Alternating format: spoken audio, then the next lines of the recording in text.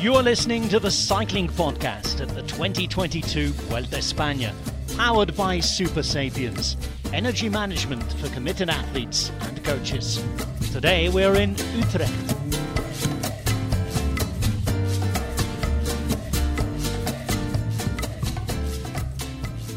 Hello and buenas tardes from La Vuelta a España. My name's Daniel Freeba. I'm the host of tonight's episode, and as you heard from our friend Rob Hatch there, well, am I in Utrecht? Are we in Utrecht? Well, actually, as revealed a couple of weeks ago in the podcast, I'm not there yet. One too many foreign, overseas, grand departs, gran salidas, grande partences for us this year. Thinking of carbon emissions, going to stay at home or stay in a remote location for the first three stages. I'll be in Spain from Monday, joining the race in the Basque Country on Tuesday. Lionel is not with me today, and indeed he's staying true to the moniker he coined for La Vuelta a España a few years ago, namely this is the holiday Grand Tour. He is taking a bit of a break, although he'll be helping me out behind the scenes. Meanwhile, every day I'll be joined by one or more of the all-star roster of guests that we've assembled for the next 3 weeks, including former Vuelta stage winner Dan Martin, as we'll be calling him for the next 3 weeks.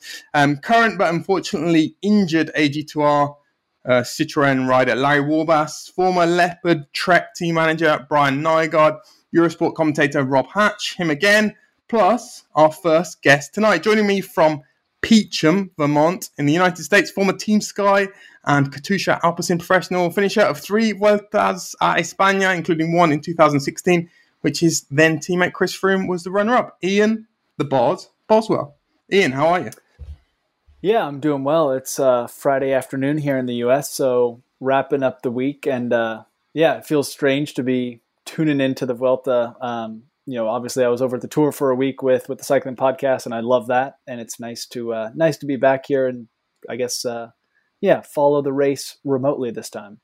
Honeyed memories today watching that opening team time trial of your famous victory in 2016? I love a team time trial. I despised individual time trials, and I think starting a Grand Tour off with a team time trial is great. It's I guess just seeing the teams out there and just knowing the stress of the day is it's always a little bit nerve-wracking starting a Grand Tour. Yeah, and the whole day waiting until 8 o'clock in the evening to start. Yeah, well, I guess that's a nice thing about watching the race from the U.S. is it's, just on 3 p.m. here in the afternoon. So I've still got a whole evening to enjoy versus folks up in the Netherlands or both of you over in Europe watching and probably getting ready for bed here soon. You've just revealed, Ian, that we do have a second guest tonight. Second in the harness, making his cycling podcast debut, joining us from Alfaz del Pi, I think is more or less the correct pronunciation, on the Costa Blanca, a man who did his first Vuelta in the 1980s, I believe. He's an author, presenter, contributor to countless Spanish newspapers, magazines and websites, including Meta 2000, Las Provincias, Ciclo 21, and he's also the namesake of one of the greatest classics riders of all time, Nicolas Van Looy. He is Spanish, not Belgian. Nicolas, we've got to start with that name. How did a Spaniard come to be called Van Looy? Hi, good evening. Well, my dad obviously was not Spanish. He was from Belgium, and he died 22 years ago in 2000. And he was a journalist here in Spain in the early 80s and the 90s. And because of his age, he was born in 42 when he began his activity here in Spain as a journalist. And many fans thought that he was Rick Van Looy, writing with some kind of other name, invented name, and just to avoid everyone speaking about his wins and stuff like that. But that wasn't obviously true. My dad was Jeff, and he was born like Jeff, and he died as Jeff. So nothing to do with Rick Van Looy. He's not family. It's a very, very common surname in Belgium. So just coincidence, I think. And you, as a consequence of your dad's origins, you spent some of your childhood in Belgium, didn't you? In Antwerp, I think. Yeah, I lived there until 1986, and then we all moved here because my mother is Spanish. So we moved to sunny Spain and to the Costa Blanca, which is 12 months summertime. So couldn't be happier. And Belgium is not 12 months summertime. Certainly not. No, not at all. Nicolas, I mentioned that you were a previous contributor to Meta 2000. That was a great institution of Spanish cycling journalism, wasn't it? And your dad was heavily involved with Meta 2000. Yeah, he was one of the founders there. So I can't remember now. I think it was mid-80s. I can't remember the exact year when it started. I think it was 87, something like that. It had a predecessor. It was El Ciclista, which existed since the very, very early 80s, since 81, I think. And then it became Meta 2000. And since then, since I was a child, I was going with him to the Vuelta and in many other races. I was some kind of delivery boy in those early press rooms back in the 80s. And I loved the sphere there. I loved the sport. I loved the ambience of those press rooms in the 80s. So different as now. Yeah. Not the kind of delivery boy that you sometimes got at bike races in the 1990s, but that's another topic that hopefully we won't have to touch on. Boz, I mentioned your start to the 2016 Vuelta a España. 2015, you also started with a team time trial. Now you're going to start this Vuelta with a time trial as well. Usually we sum up what's happened on day stage with the tale of the etapa at the Vuelta. We thought there'd be a bit of a twist this year since Lionel's not here. He's synonymous with the tale of the etapa. We're going to do something different. And, well, take it away again, Rob Hatch. El resumen del día a contrarreloj. The stage summary time trial. So, Ian, you are poised on the start ramp. This is what, as we heard there, we're going to be calling El Resumen a Contrarreloj. It's the stage summary times trial. You're going to have 90 seconds to sum up what happened today. This is the easiest one of these by far of La Vuelta. So I'm expecting an absolutely perfect job. So I'm going to give you a countdown. Well, we're going to hear a countdown. And Ian, you have 90 seconds.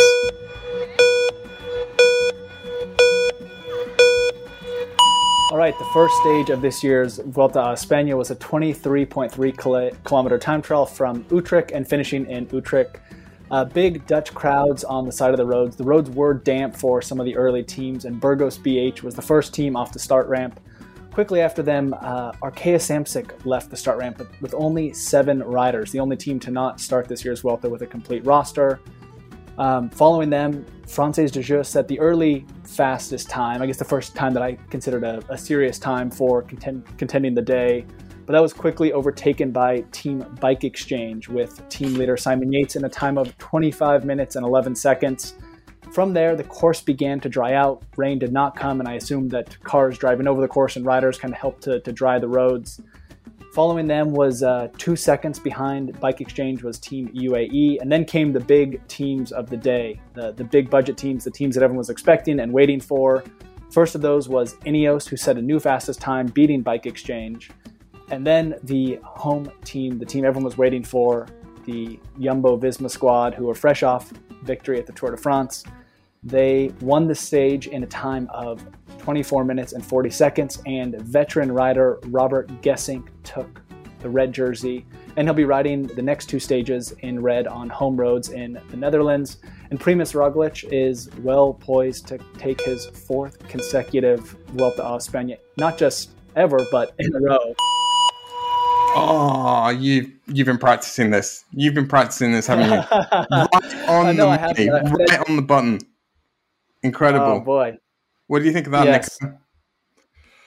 from Norris? Perfect. I couldn't do it better in 90 seconds. There's so much to speak about in this kind of opening stages, isn't it? So in 90 seconds, just one thing, because it was a last minute call for Manuel Peñalver in Burgos BH. He didn't start as well because of COVID. So there were two teams with 7 riders, which were Arquías, he said, and also Burgos BH. Well, I didn't notice that, but the only reason I noticed that Arkea didn't start with 8 because they had this very fluorescent New Jersey that they were wearing today, and so maybe because it was Nairo. Yes, that also. Do you chaps know much or anything about the? So, as you said, or as you guys said, there 2 of the Burgos riders tested positive. 1 was replaced, 1 wasn't. And the guy who was drafted in as one of the replacements, Victor, I never know how to pronounce names from Monaco, whether it should be a French pronunciation or Italian pronunciation, but Victor Langelotti would be in Italian. And he's the first bona fide pro from Monaco in history. There were a couple of guys in the 20s that rode a few races, but this kid is the son of the president of the Monegasque Cycling Federation. Don't know how he got on today. He's a climber, so I imagine he would have suffered significantly today. Have you guys ever heard of him? No, I have not. I guess I lived 8 years in Nice, and I saw the Monaco cycling team out and about fairly often. But I think they recruited a lot of riders from all over the place, whether it be France, Italy, Spain. But I think with the goal of kind of developing some Monegasque riders. But no, interesting fact that I did not know of, and I guess I heard recently that Vinokourov's son is signing for Astana next year. So I assume he's. Is that the one that's also called? Is that the one that's also called Alexander Vinokourov? There are 2 on. There's one called Nicholas and one called Alexander. Okay. We heard then exactly what had happened in the stage. Pitch perfect debut from Ian Boswell. And we'll talk, of course, more about the team time trial later in the episode. A couple of news headlines today as well that were sort of touched on there, one or two.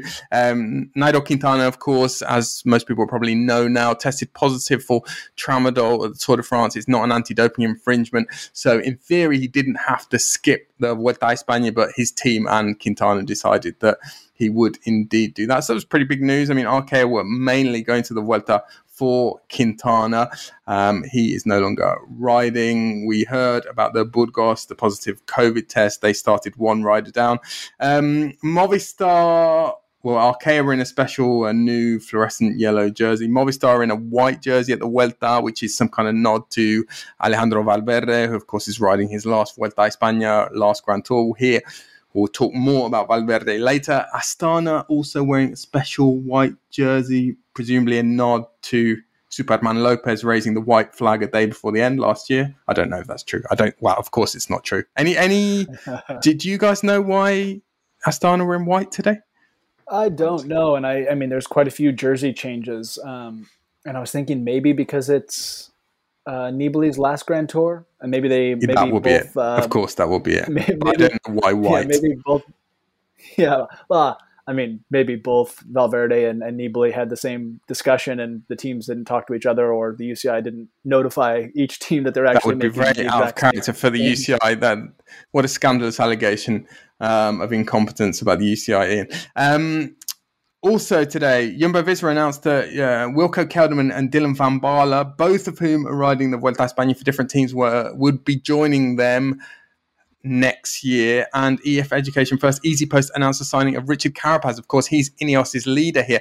How did you guys interpret those PR moves? I was quite taken aback. It looked to me like a bit of a shot across the bows to the teams that those riders are leaving. Yeah, I mean, I guess I found it a little bit strange to announce those on the start of, a Grand Tour, especially for someone like Van Baarle who won Roubaix this spring and is obviously in the Netherlands at the Vuelta, racing against his future team who, most likely those two teams, Ineos and Jumbo, are going to be going head to head. Carapaz, I guess I've heard that rumor now for a while, and I guess at some point, after the August 1st deadline, you have to, make it known that you're going to be changing teams. But yeah, a little bit surprising. His teammates knew. On the start.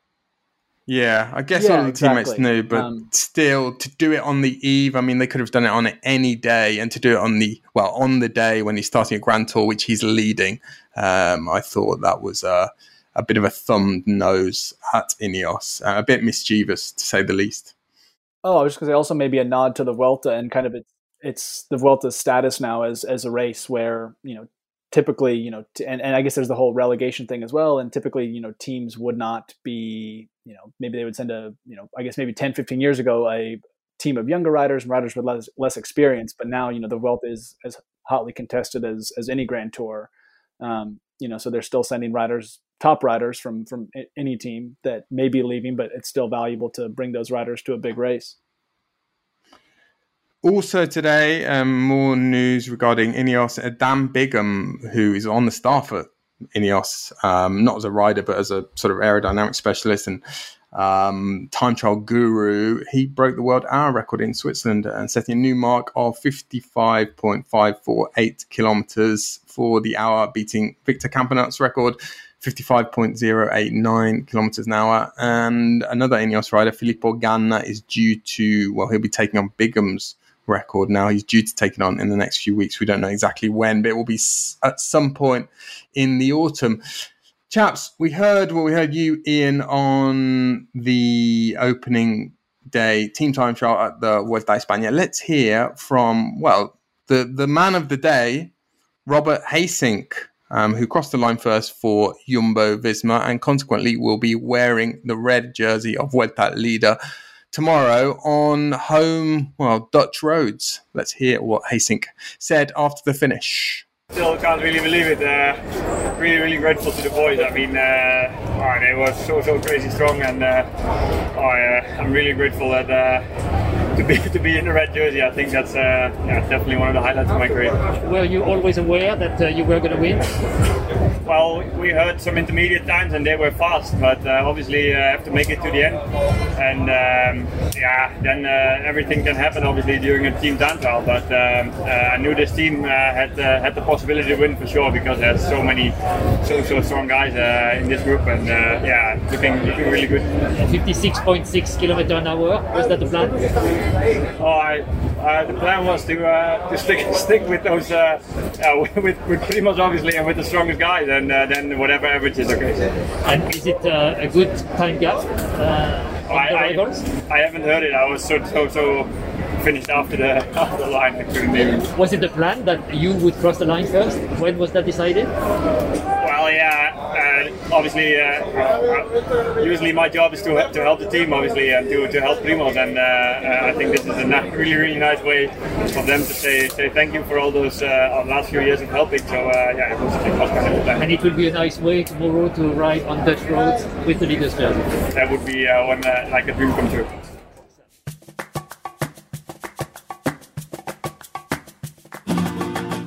The Cycling Podcast at the 2022 Vuelta a España, powered by Super Sapiens. Energy management for committed athletes and coaches. Still guessing on fueling? Not sure what or when to eat and drink on rides that matter? Never again. Optimize your fueling strategy with real-time glucose data, actionable insights, and personalized analytics. We're here to help you achieve your performance goals. Go to supersapiens.com for more on how to track your energy levels and fuel for success. Thank you very much to Super Sapiens, our title sponsors, of course. Go to supersapiens.com to find out more about the system of continuous glucose monitoring, which can help you fuel more effectively for your event. It's a tool that gives you an insight into how your body responds to certain types of foods, the order that you eat them in, the times of day that you eat them, and over time you can tweak your fueling to improve performance. And we've been talking a bit about the new Super Sapiens podcast, which you can find in all good podcast players. It's hosted by Zylan Van Eck and Dr. David Littman, who is the head of applied science at Super Sapiens and who is also a marathon runner. And in this clip, he's talking about carbo loading for endurance athletes. The intake required when you're truly carbohydrate loading is significant. A lot of people say, oh yeah, I love carbohydrate loading. generally, I think those people are probably not eating enough carbohydrates if you like it. It's almost unpleasant when you're talking about the volumes you need to eat. Things like a kilogram of pasta the day prior. And look, I'm heavy for an endurance athlete, but still, that's a lot. And so if you're going to add a bunch of starchy vegetables to that or fibrous foods, it gets very unpleasant in terms of just the amount you need to eat. That's not considering then the potential for GI upset on race day. Well, chaps, we heard before our short commercial interlude there from Robert Hasink, who, as I said, will wear the red jersey tomorrow. And we've seen this before, this kind of sentimental nod towards a stalwart in a team. I remember Svein Tuft getting the pink jersey in the Giro d'Italia in 2014 at the end of a team time trial. I remember Marco Pinotti in 2009 at the Giro as well, in the team time trial in Venice. Were you expecting this? Or was it a surprise to you when you saw that Hasink was the anointed rider at Jumbo-Visma? I mean, I expected it to be a Dutch rider. And I guess for Primus, it's like a perfect opportunity, to not have to deal with the pressure in the media of having the red jersey. And, Hasink is a rider that's brought a lot to that team, and he's done a lot for, every team he's been a part of over his entire career. So I wasn't necessarily surprised. I'm sure Rohan Dennis did a lot of work, and he kind of, sat up near the end. And I guess he was the other rider I would have thought that would have maybe taken the sure. the I jersey. mean, guessing, it had to be Guessing or Tönnissen, because they are like the riders from the team. They started there. They are both they've both been there many years. But of course, Tönnissen is going to leave next year, so it had to be Guessing, because the other Dutchman, Omen, he's younger. He comes from another team. It's only his second year there. So if it wasn't Roglic, it had to be Guessing. Yeah. I guess the other thing I was thinking was maybe Sepp Kuss, who was just sitting on the back, was going to sprint them all at the end and take the red jersey, but we didn't see that happen. Yeah, I think Sepp would have loved to be able to sprint and overtake Roglic, Tönnissen, and all those guys, but I think Sepp might have been suffering slightly at that point, wouldn't you say? Yeah, but also for the fans. I mean, I've heard Jetse Bol, the Dutch guy in Burgos Beatje, saying that he couldn't hear his team radio because of the noise of the people. People was going just crazy on the street. So just imagine having a Dutch leader and a guy like Guessing.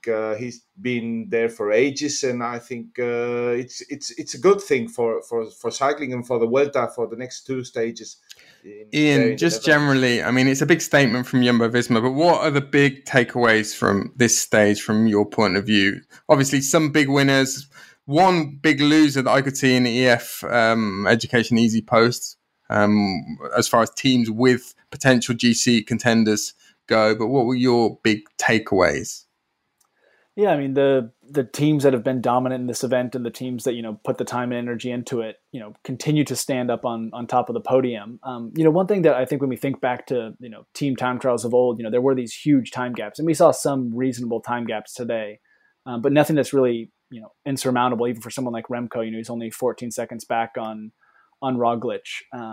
But, I think it really just shows the depth of the current peloton. The fact that, even was it Kern Pharma put together a phenomenal ride, a team that's, an invited team to the race, and, maybe something that most cycling fans, or a team that most cycling fans wouldn't have heard of, they put together a really good performance today.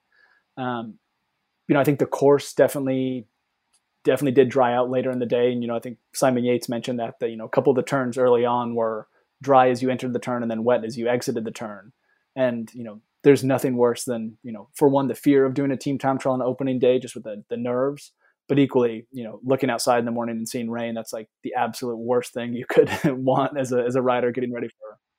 There was also apparently the threat of rain during the team time trial. And this made me curious about one thing I was going to ask you about equipment. There was still a lot of riders with visors on their time trial helmets. Now, in a team time trial, if you've got a visor and you've got rain falling on it and you're making visibility difficult, is that not dangerous? Is that not risky? It definitely is. And, I think the technology in visors has come along a long way. Back in the day when I first started, the quality of a visor was far far worse than anything you would have with a normal pair of sunglasses. But then again, keeping the rain out of your face, but then is it going to fog up? There's a lot of things to consider. Even a lot of those visors are magnetic or they're a clip, and there's been plenty of team time trials where someone just popped the visor off and thrown it to the side of the road.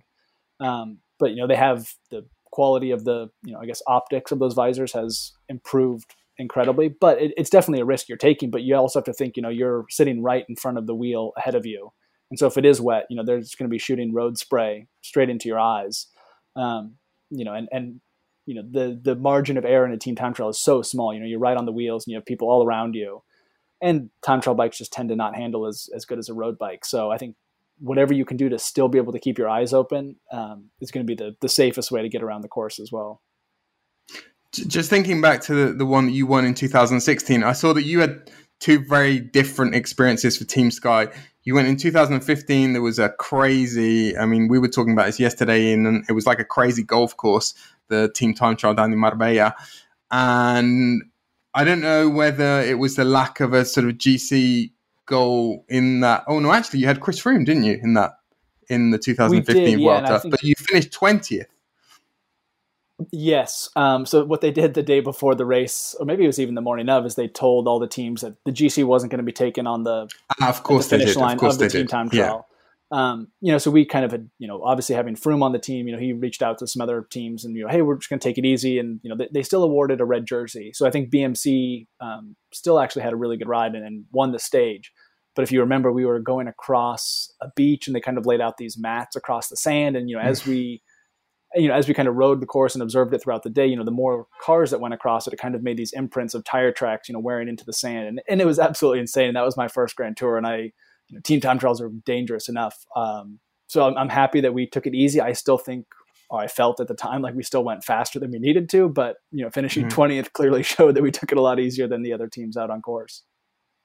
And then the next year, you talked there about Kern Farmer, for example, really good performance today and a lot of good performances. And, I've been speaking to a few teams in the last few days and, a lot of them have done very specific training for this stage today, on airstrips and they've had almost mini training camps. Bike Exchange did a lot of sessions together.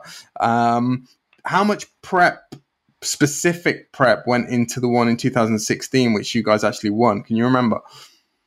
Yeah, there was a lot. And I think it even started at probably at team camp in January. Once you kind of know the courses, we're out in Mallorca doing kind of team time trial training, but you don't really know the full team. So I think we actually went out a couple of days early to recon the course and to kind of train specifically for the team time trial and, the order of the riders. And, the technique is so specific, but I think being at Team Sky was definitely beneficial. Having some riders like Pete Kennett was there, who actually was the first across the line and took the red jersey, who has a team pursuit background, to kind of having a few key riders, kind of keep things organized and really communication is something incredibly important within teams. And, I don't really know the language spoke within most teams, but, riders being able to communicate together on the fly is probably the most important thing to keep, a team organized, especially if you have a rider, who's sitting on or someone who misses a pole, or even at one point we saw Luke Papp at Ineos, kind of tail off the back, but team time trials are weird because there's oftentimes you can let a little gap go before a turn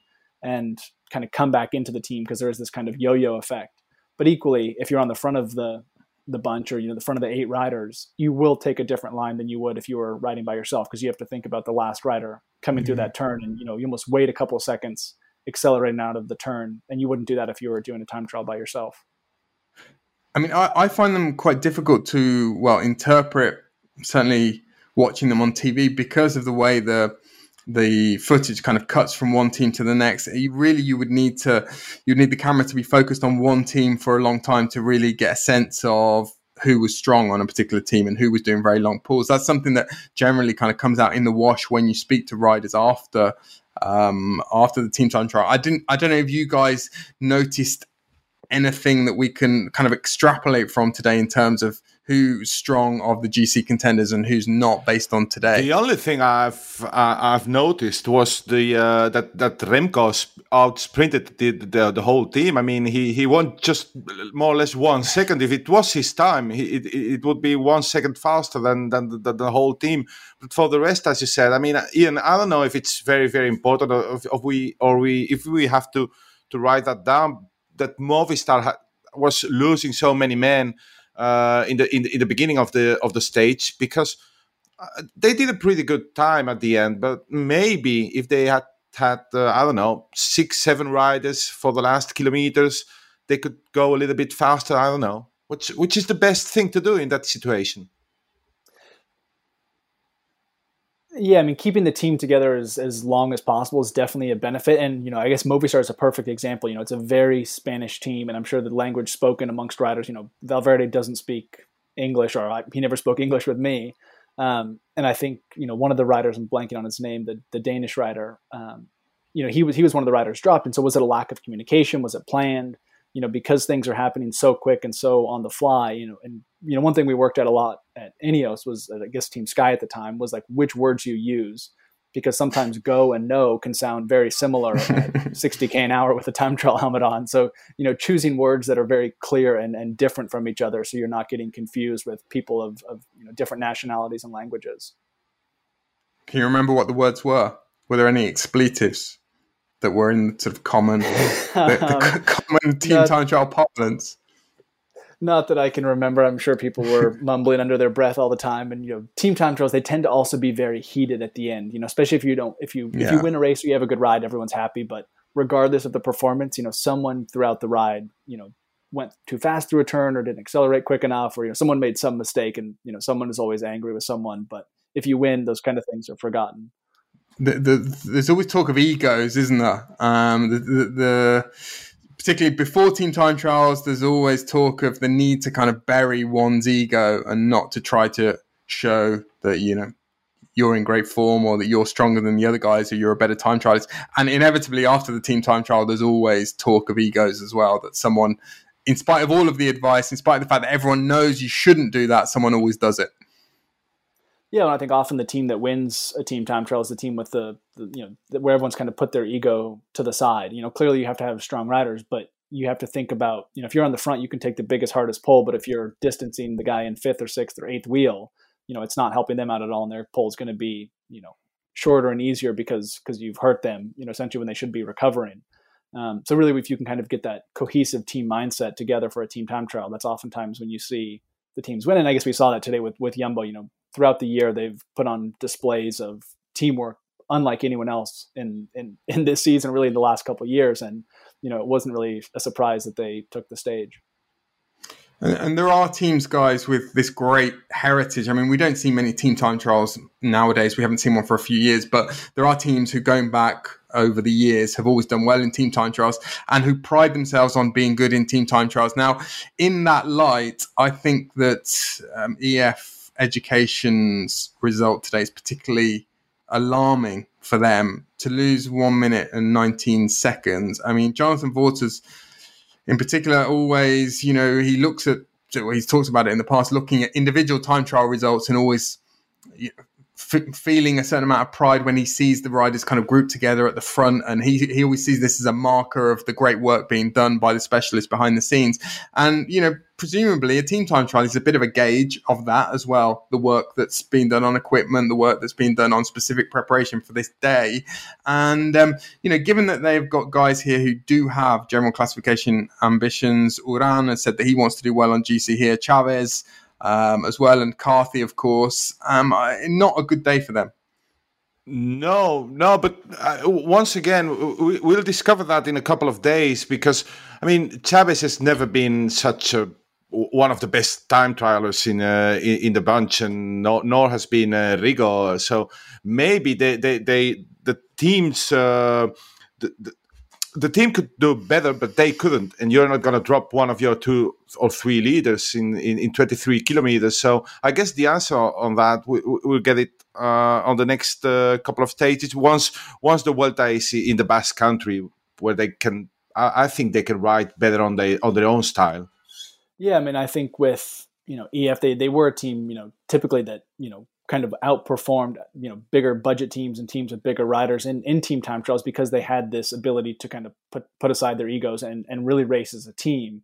And so why they weren't able to do that here, is it a matter of they didn't practice enough, or were they, it really just takes a few kind of missteps early on in a team time trial to kind of take the whole team out of rhythm. Did they hit a couple of wet turns and maybe a rider, kind of bounced a wheel and that just threw them off for the whole course of the race.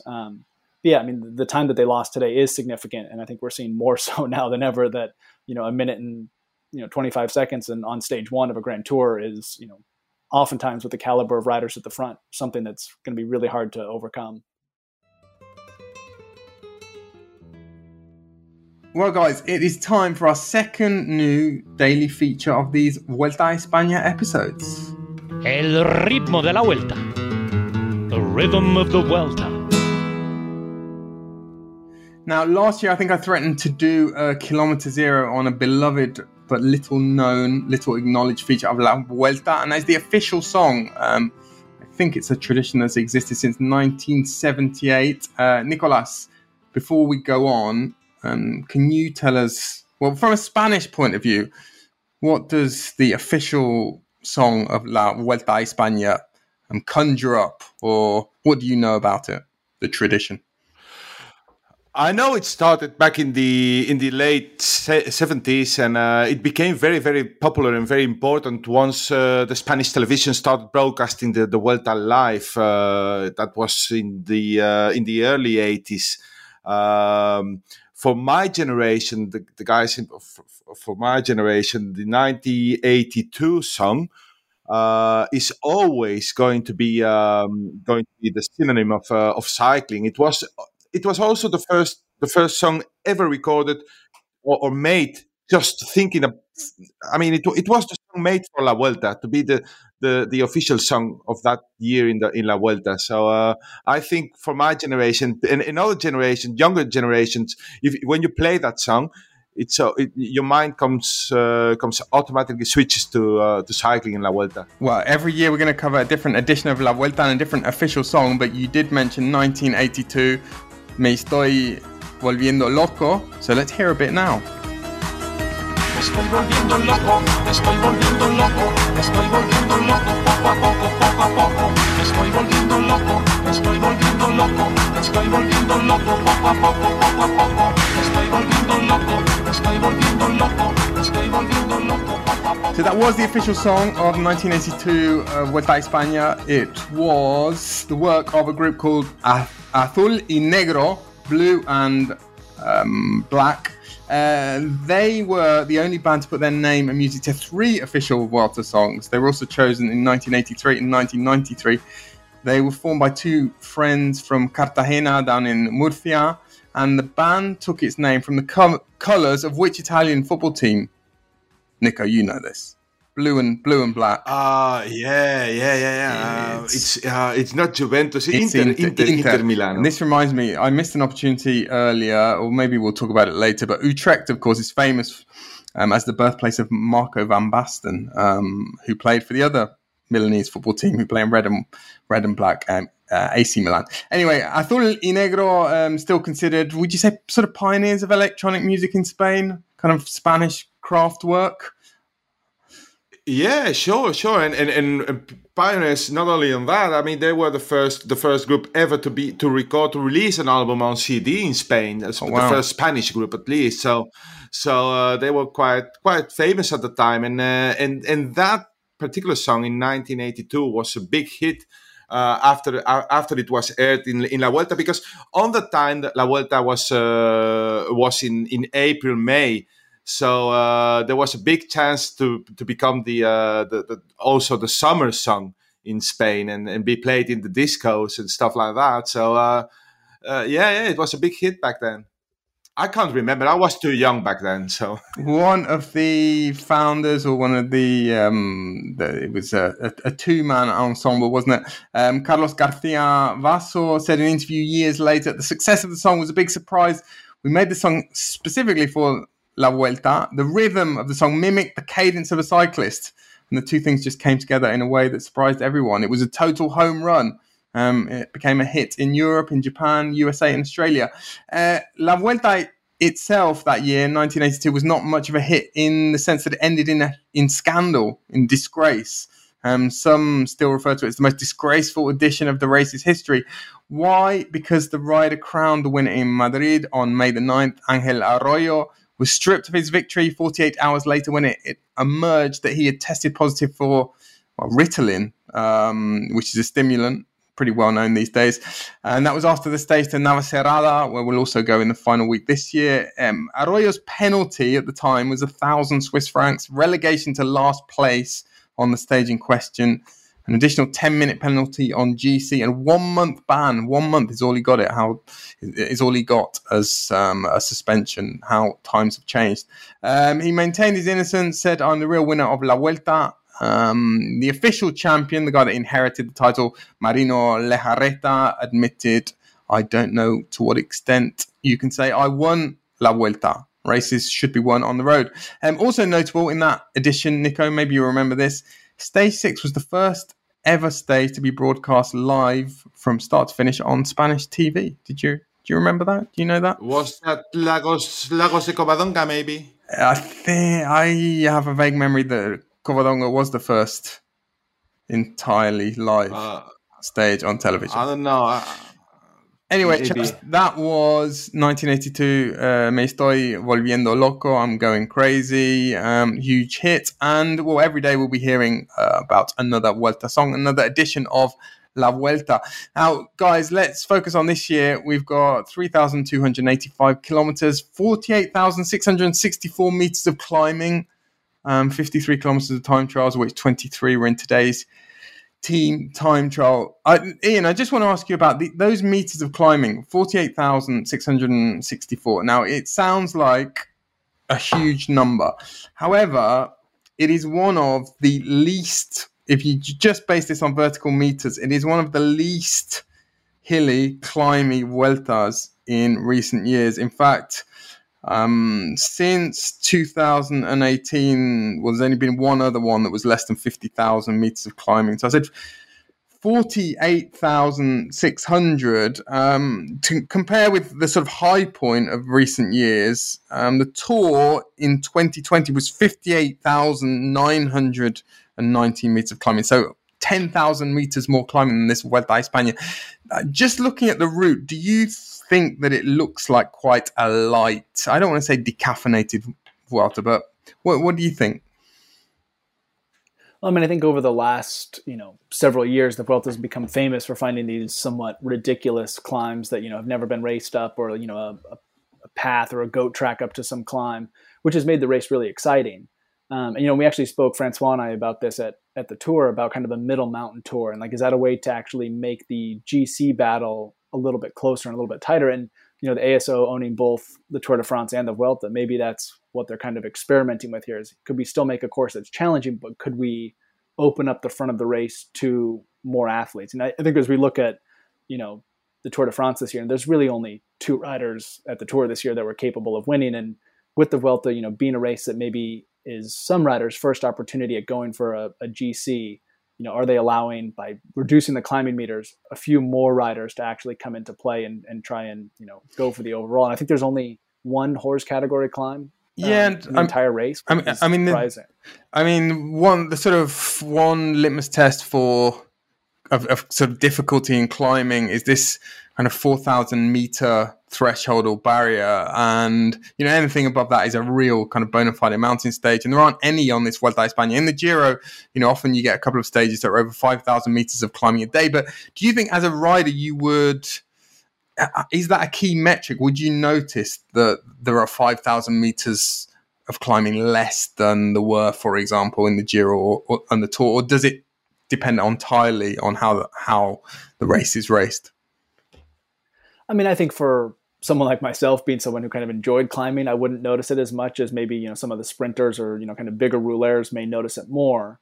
But that said, it also puts maybe more pressure on the climbers because there's less opportunity for them to kind of distance themselves from some of the riders, who maybe can't, a 4,000 meter or 5,000 meter day of climbing for someone like, Wout van Aert might be a little bit more than someone like, someone who's maybe just not as much of a, more of a pure climber. I think it will be exciting. And I think it's maybe the way of the future. We are seeing more riders, even someone like Remco, we haven't really seen him perform back-to-back, days in the high mountains. So could this be potentially a really good Grand Tour for him to actually see what he's capable of? I mean, I've heard people say that it's designed for Remco. I mean, that's obviously not the case. It's not literally designed for him. But do you guys, I mean, are you believers in Remco as a GC threat and particularly as a potential winner of this Vuelta, bearing in mind that route? I don't know. He's very big question mark, Remco, isn't he? I mean, he's only ground tour till now. The Giro d'Italia back 1 year ago, wasn't so good.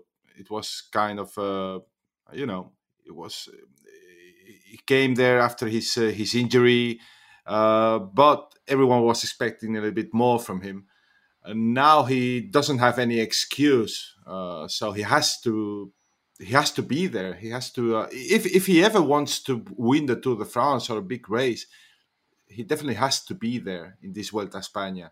He's a good parkour for him, so I don't know if he's capable to win it or not. He's still very, very young, but he has to deal with that pressure, of course.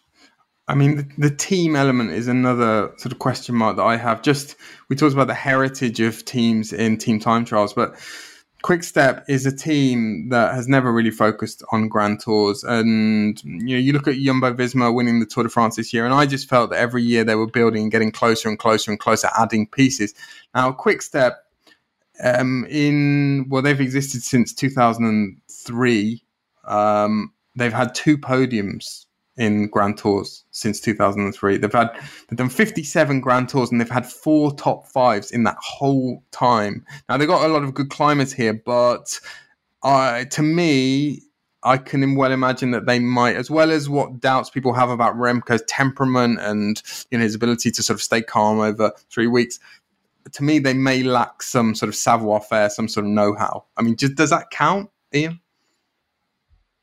Yeah, I mean, it does. I mean, and we really also don't know what kind of condition Alaphilippe is. He hasn't really shown himself to come back to the same level as, he was kind of before, I guess earlier in this year and in previous years. But does this course, I guess, kind of going back to that, does this allow Quick-Step to maybe race GC in the style of racing that they enjoy, where, maybe there's more attacking, maybe there's more dynamic racing going on throughout the stage, that Remco doesn't have to be this, controlled, calculated, kind of methodical, typical GC rider, and he can actually kind of race his bike and he can, attack on a climb similar like San Sebastian and go on a long, escapade, 20, 30K before the finish.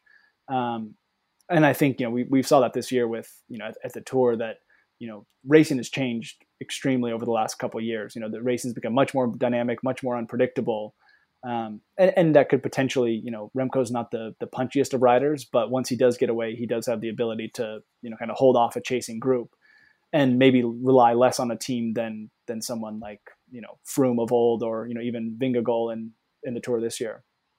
I mean, I think he definitely scares the other riders. I think he intimidates them, particularly what he did in San Sebastian. And that, they probably, a lot of the other guys probably have the same doubt that we have. Can he do this over 3 weeks? Can he string 21 stages together? But certainly his best performances, whether they be on steep climbs or long climbs, I think he's shown something on every terrain that you need to be able to master to win a Grand Tour. So I'd be interested. I'm really interested as well, Nicholas, to see when I get to the Vuelta on Monday. The press pack at the Vuelta, as you know, it can be either very, very small and it can be predominantly Spaniards, or tends to be when there's a big Belgian interest in the years always when La Vuelta was seen as the key warm-up race for the Worlds, the Belgians would kind of descend en masse. And I expect there to be a huge presence there. I saw it at the Giro last year for Remco, and it's just going to be interesting to observe the interaction of Remco with the Belgian media, because that's been a sort of up and down relationship already to this point in his career.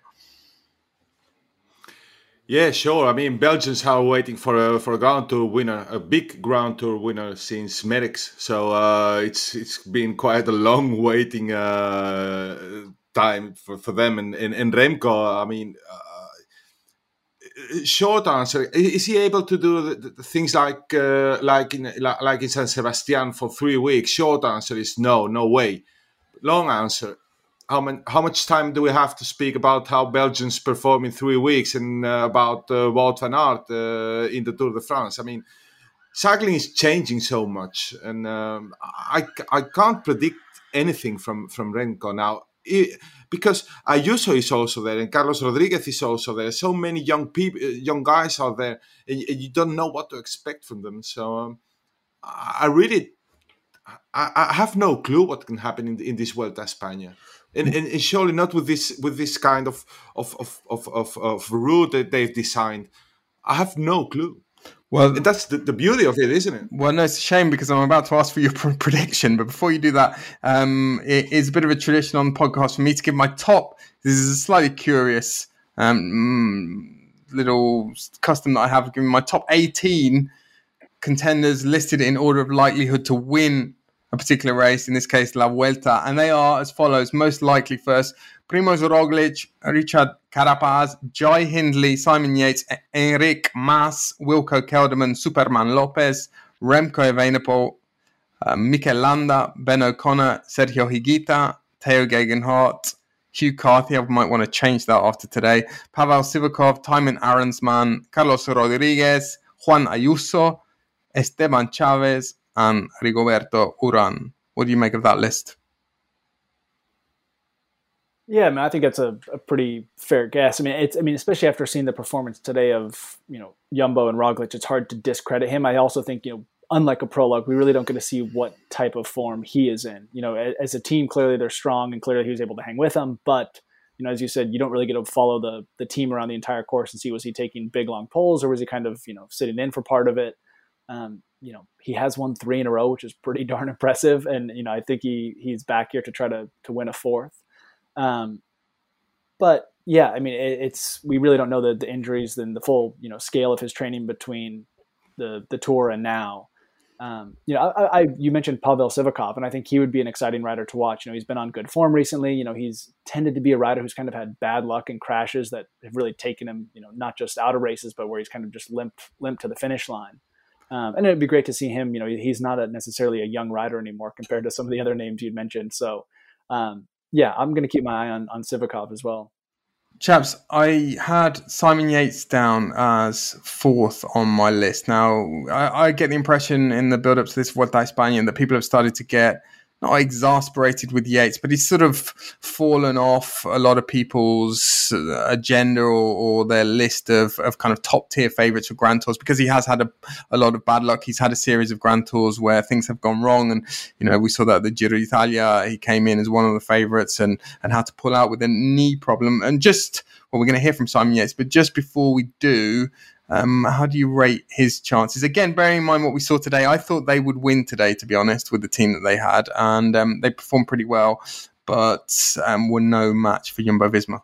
Yates has already won the Vuelta, so he's capable of winning it. But as you said, he's had bad luck. I don't know if so many times it can be called bad luck or if there's something more behind it.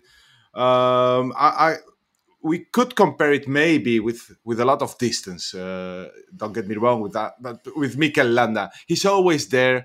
He's always in some kind of discussion if he's going to be one of the favorites for the Giro, for the Vuelta, for the Tour. But there's something happening to them. So for me, it's quite difficult to see him fighting for the victory at the end of this Vuelta. Honestly. Well, chaps, we're going to hear a lot of interviews over the next 3 weeks, but every day particularly when I'm in Spain, I'm going to endeavour to provide something a little bit more formal, a little bit formal but relaxed. It'll be like the sort of Ralph Lauren jumper slung over the shoulders and the white chinos of interviews. I'm not sure Simon Yates owns any chinos. It doesn't strike me as that kind of guy. But this feature will come into its own when I get to Spain next week. But in the meantime, let's have the first Encuentro del Día. El Encuentro del Día. The meeting of the day.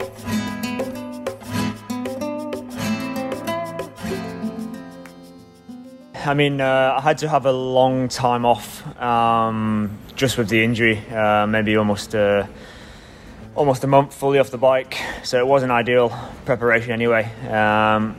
When the tour started, it was probably just getting enough to start riding again. But I would not have been in any state to do a good race, to go for stages or anything. So at that point, it was just a discussion to see how well I came back up after being able to ride again, train properly again, and we just kind of went from there, really. I've won this race before, so I don't see why we can't try and aim to do that again. Of course, it's always difficult, but we'll give it our best shot. I mean, the last couple of years, or in certain races, I've always had a couple of problems in the early part of the race anyway, for a couple of crashes or injuries and stuff, so I've actually not been able to go hard at it anyway, so nothing's really changed at that point of view. But yeah, I mean, now we're starting up here in the Highlands. I think I just want to get through this first part safely, without any crashes, without any injuries, and then with that, I just really, really hope I can show myself as best as possible. And yeah, that's it really. No real strategy so far. I think we need to get out of Holland here safely, and then I mean from there onwards, it's a typical Vuelta. It's just very hard every day. There's something going on every day that you need to be aware of and be switched on for. So there's never any time to rest. But I like that style of racing. I like getting stuck in. Those days at some other Grand Tours where you really do nothing all day. That's sometimes mentally challenging. You check out of the race a little bit and you don't feel like you're inside the race anymore. But here at the Vuelta is the opposite. We really race every day normally, and I really enjoy that. So, but I mean that also brings sort of aggressive racing as well, because you might see an opportunity one day, or you need to defend yourself one day. And yeah, that's just the La Vuelta for you.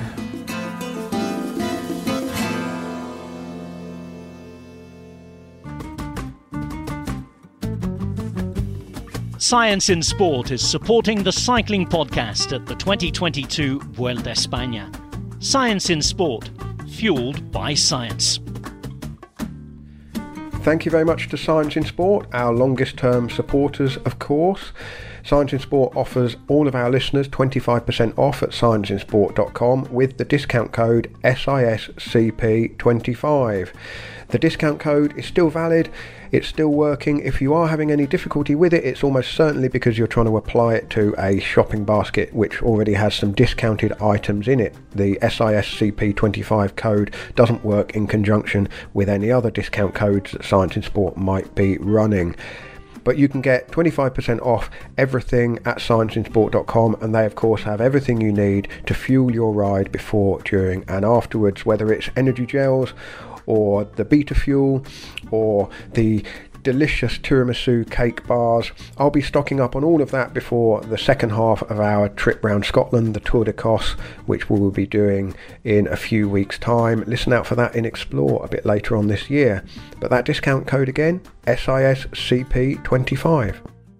Well, we heard earlier about this being Alejandro Valverde's last Vuelta a España. We also talked about Movistar having done a pretty decent team time trial today. Where did they finish? Eventually, they were well down in the end. They were 10th, but they only lost 43 seconds, and they don't have all of their big rulers in the team. So it was pretty creditable, I thought.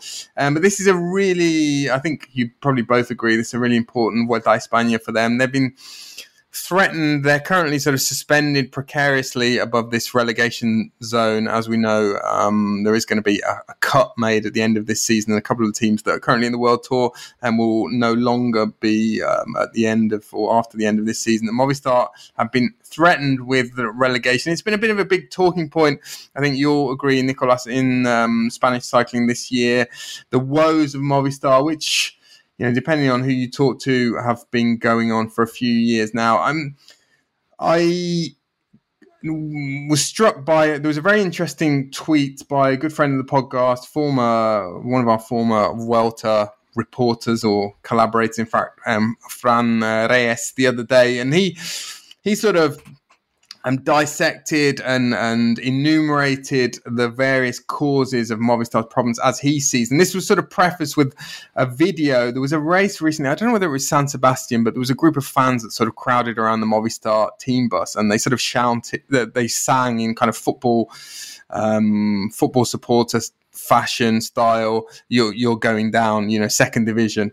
And well, Fran, as I said, he talks about what he sees as the causes of Movistar's problems. He talks about the end of their monopoly of Spanish and Latin American talent. They're one of only 6 World Tour teams without any kind of feeder team. They've been one of the last teams to embrace pre-season training camps, altitude camps. Riders don't know which racing program they're doing until about a month before. The average age of their Tour and Vuelta teams over the last few years, or since 2018, has been over 30. They've only got 6 DSs, at least listed on the website. Some teams nowadays have over 10. So Fran mentioned those points. A couple I'd also mention. There was the well-publicised fallout with cycling's premier super agent, Giuseppe Acquadro, the Italian, a couple of years ago in 2019. That sort of led to them losing Carapaz, Quintana, and also not signing any of Acquadro's riders for a couple of years. There was the whole Superman Lopez debacle last year. And then the sort of the big emerging Spanish talents, Juan Ayuso and Carlos Rodriguez, in the meantime, they both signed up with other teams. Ayuso's got the longest contract in professional cycling. He's contracted to UAE until 2028. And then I suppose they've got Enric Mas, who's had his own problems, had his problems with descending, and also I think with just being able to live with the pressure of being Movistar's leader at the Tour de France. So, Nico, Movistar's Vuelta, how important is this race for them? It's so important for them and for Spanish cycling. I mean, shame on those fans that were booing and celebrating that Movistar could be relegated to the second division. Let's call it that way.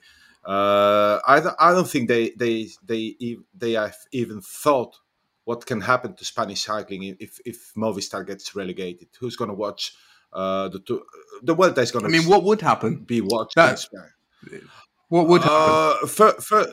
First of all, where are all those young Spanish riders go once they get to professional level in Ken Pharma or Euskaltel or any other team?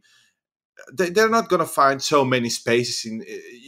We are not going to have every year 2, 3, 4 Ayusos or Rodriguez in Spain. So where are they going to be? Who's going to watch the Tour de France, the Giro d'Italia, all those races? If there's not a Spanish team with a Spanish guy like Valverde, or it can be a very, very, very bad situation. It could be the crisis of the era for Spanish cycling, because we can't forget it's something that would happen for 3 years, and I don't know if Movistar, the firma, the enterprise, is going to renew his sponsorship contract with the team if they are not in the World Tour and they're not going to be in the Tour de France. And so, I mean, would you guys agree, though, that it is obviously partly the team's fault? I mean, this issue, this perception that they're always a little bit slow to cotton on. I mean, even what I said about Ayuso having signed this long contract, even this trend, we've seen so many riders in the last couple of years. It was 2 years used to be the standard contract in professional cycling. All of a sudden, we're seeing 3 years, 4 years, 5 years. And what that means is that, well, Ayuso's taken off the market until 2028.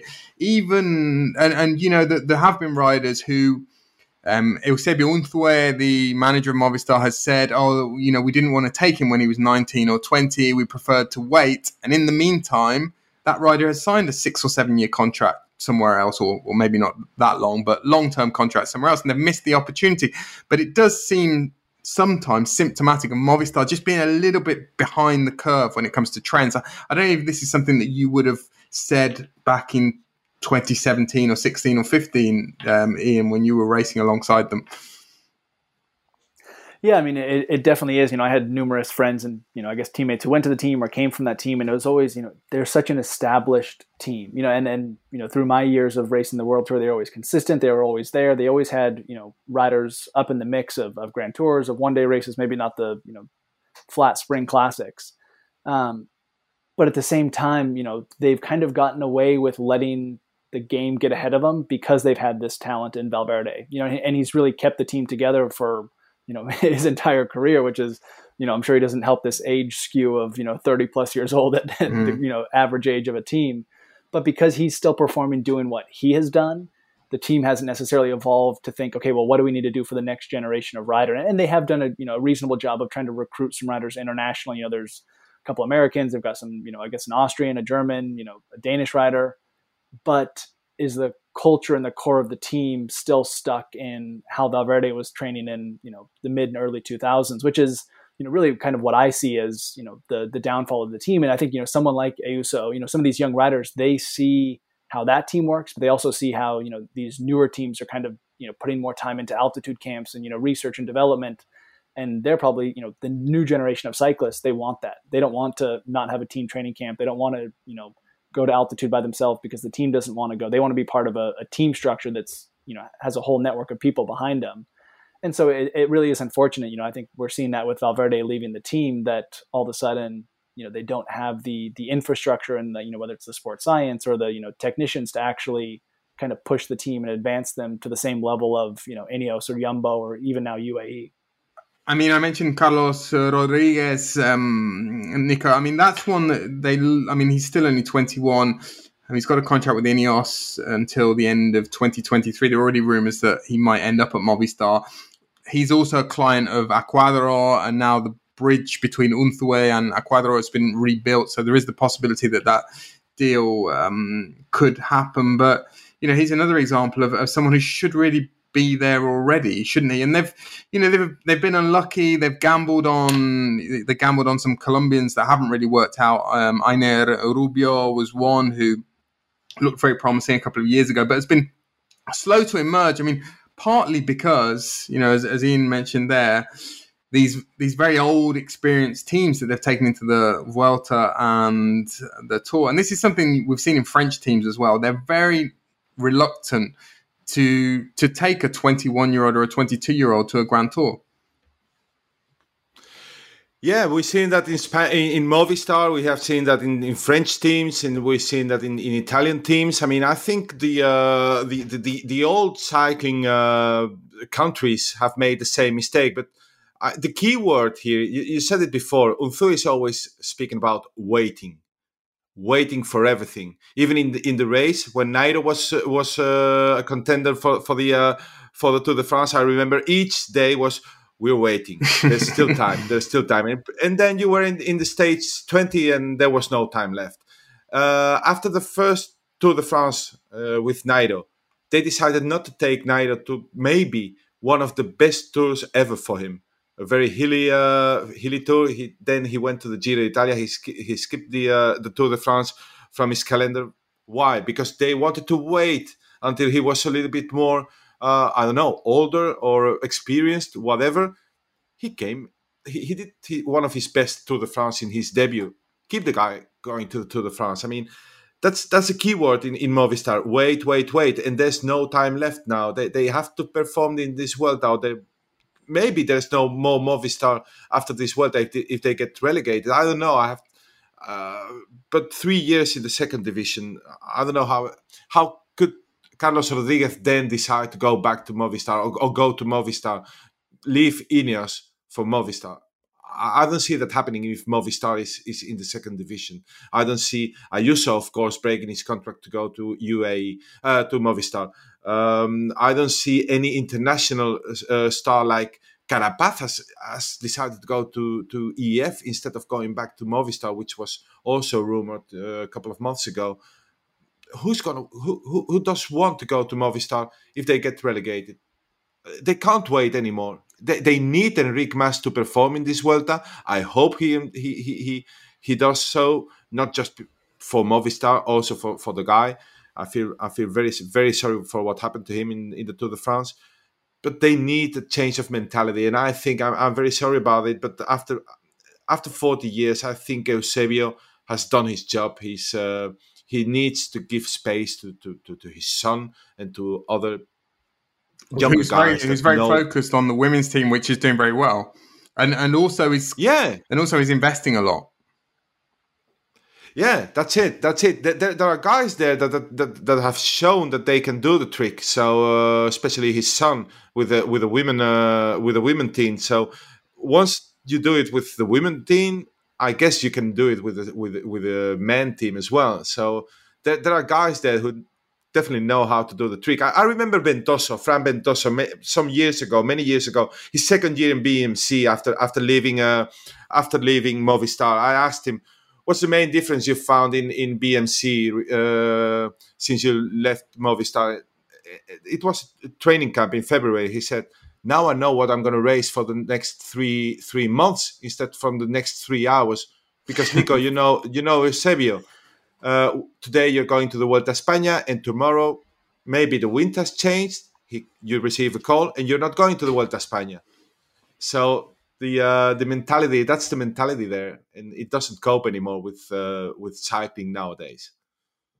And briefly, we mentioned Ayuso and Rodriguez. How do you think they will do in La Vuelta? Big question mark. Just as Remco, I think Ayuso is going to do well. He's a very, very, very intelligent rider, a very intelligent person. He's shown that he can cope with pressure. He likes the pressure, and the only thing that has to be answered now is if he's capable physically to keep 3 weeks with the best guys. But I think Rodriguez has more experience in that. But the big question mark there is Ayuso, because that's the only thing. If he can cope with 3 weeks. Chaps, in a moment we're going to talk about tomorrow's stage briefly. Before we do, I should mention that Stacey Snyder's collection of Vuelta a España cappuccino cups, mugs and espresso sets go on sale tomorrow. That's Saturday at 10 a.m. US East Coast time, which is 3 p.m. UK time, 4 p.m. Spanish time. Proceeds from the sales of the cups will go to a charity chosen by Richard Moore's family. Go to Stacey Snyder's Etsy store to buy the cups. They usually sell out very fast, and there is a link in the show notes.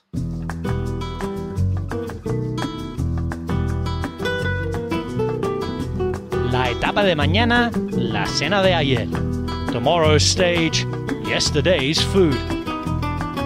So our fourth and final, what's going to be regular feature of this Vuelta a España, something we're going to hear every day. I'll be telling you what I had for dinner last night, which it will become, again, slightly more relevant when I get to Spain. I'm eating some proper Spanish food. But I did endeavour to seek out some Spanish food in London last night. There's a quite a good Extremaduran restaurant very close to where I'm currently staying. And... well, Nico, I had some croquetas del día. Croquetas, we've talked about them at length on the podcast before. Espinacas and blue cheese. It's blue cheese queso azul. You say queso azul. Croquetas. Queso azul, yeah. Yeah, and I also discovered today that Utrecht has its own version of croquetas called bitterballen.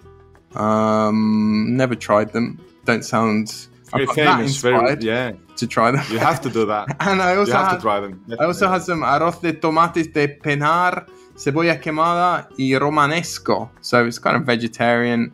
Before my vegetarian-vegan regime goes out the window when I get to Spain, I did take the sort of vegetarian option last night in, as I said, very good Extremaduran restaurant called Jose Pizarro in South London.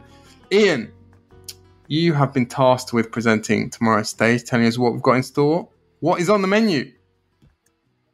Yes, stage 2 of this year's Vuelta is 175.1k from, I'm probably going to screw this up, but Hertogenbosch back to Utrecht where they started today. Did I say that correctly? More or less. There's a little so. S dash before. I have no idea if that means like...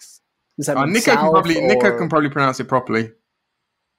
Sertogenbosch. Okay. Yeah, well, I'll just leave that part to Nico.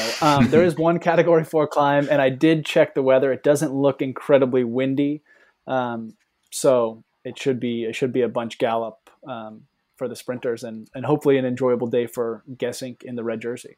Sprinters here, guys. We've got Sam Bennett and Brian Cocker, Ethan Hayter, Tyson of Intermarché, Einhorn of Israel, Ackerman of UAE, Merlier, Groves, Bike Exchange. Who, if anyone, do you see as the dominant sprinter when there are opportunities? There won't be many. I think the best chance is for Mats Pedersen. And Mats Pedersen I didn't even mention, but yes, of course, Mats Pedersen can also sprint. And tomorrow, especially because it's in his backyard, Danny Van Poppel might be there. But once again, we'll see. Just the first sprint stage, isn't it? We have to see how all of them get to the Vuelta a España and if they are in top form or not. My crazy bet is going to be Juan Sebastián Molano. Maybe he could do something if Pascal Ackermann decides not to sprint himself. Molano could be one of those crazy bets that make you win a lot of money. Yeah, I think you would win a fair amount of money if Juan Sebastián Molano won tomorrow in Utrecht. But that's something to look forward to. You mentioned Danny Van Poppel will feel very much at home yesterday. He was born in Utrecht. We're also going through a place called Amersfoort. Again, probably terrible pronunciation. With 27 kilometres to go, that is the hometown of Wilco Kelderman. And Tijmen Arensman apparently studied in Utrecht, which I think I'm right in saying has the biggest university in the Netherlands. So, chaps, well, I think that concludes the evening's entertainment. I'm going to have my dinner. I've got a nice glass of Mencia, Spanish wine, waiting for me. I'm going to thank you guys. Nico, we're going to hear from you later in the week. Boz, you're back next week or in the second week of the race. And tomorrow I'll be joined by Larry Warbass, Lucky Larry, joining me from Traverse City. Have you ever been to Traverse City, Boz? No, never been up there, but should we go? Larry told me to come visit. Maybe during cherry season. I think they have a lot of good cherries up there, so if we can hit the timing right. Okay. Well, guys, I'm going to thank you very much. Muchísimas gracias. And, well, we'll see the listeners. I'll be speaking to the listeners tomorrow. So until then, hasta luego. Hasta. Bye-bye.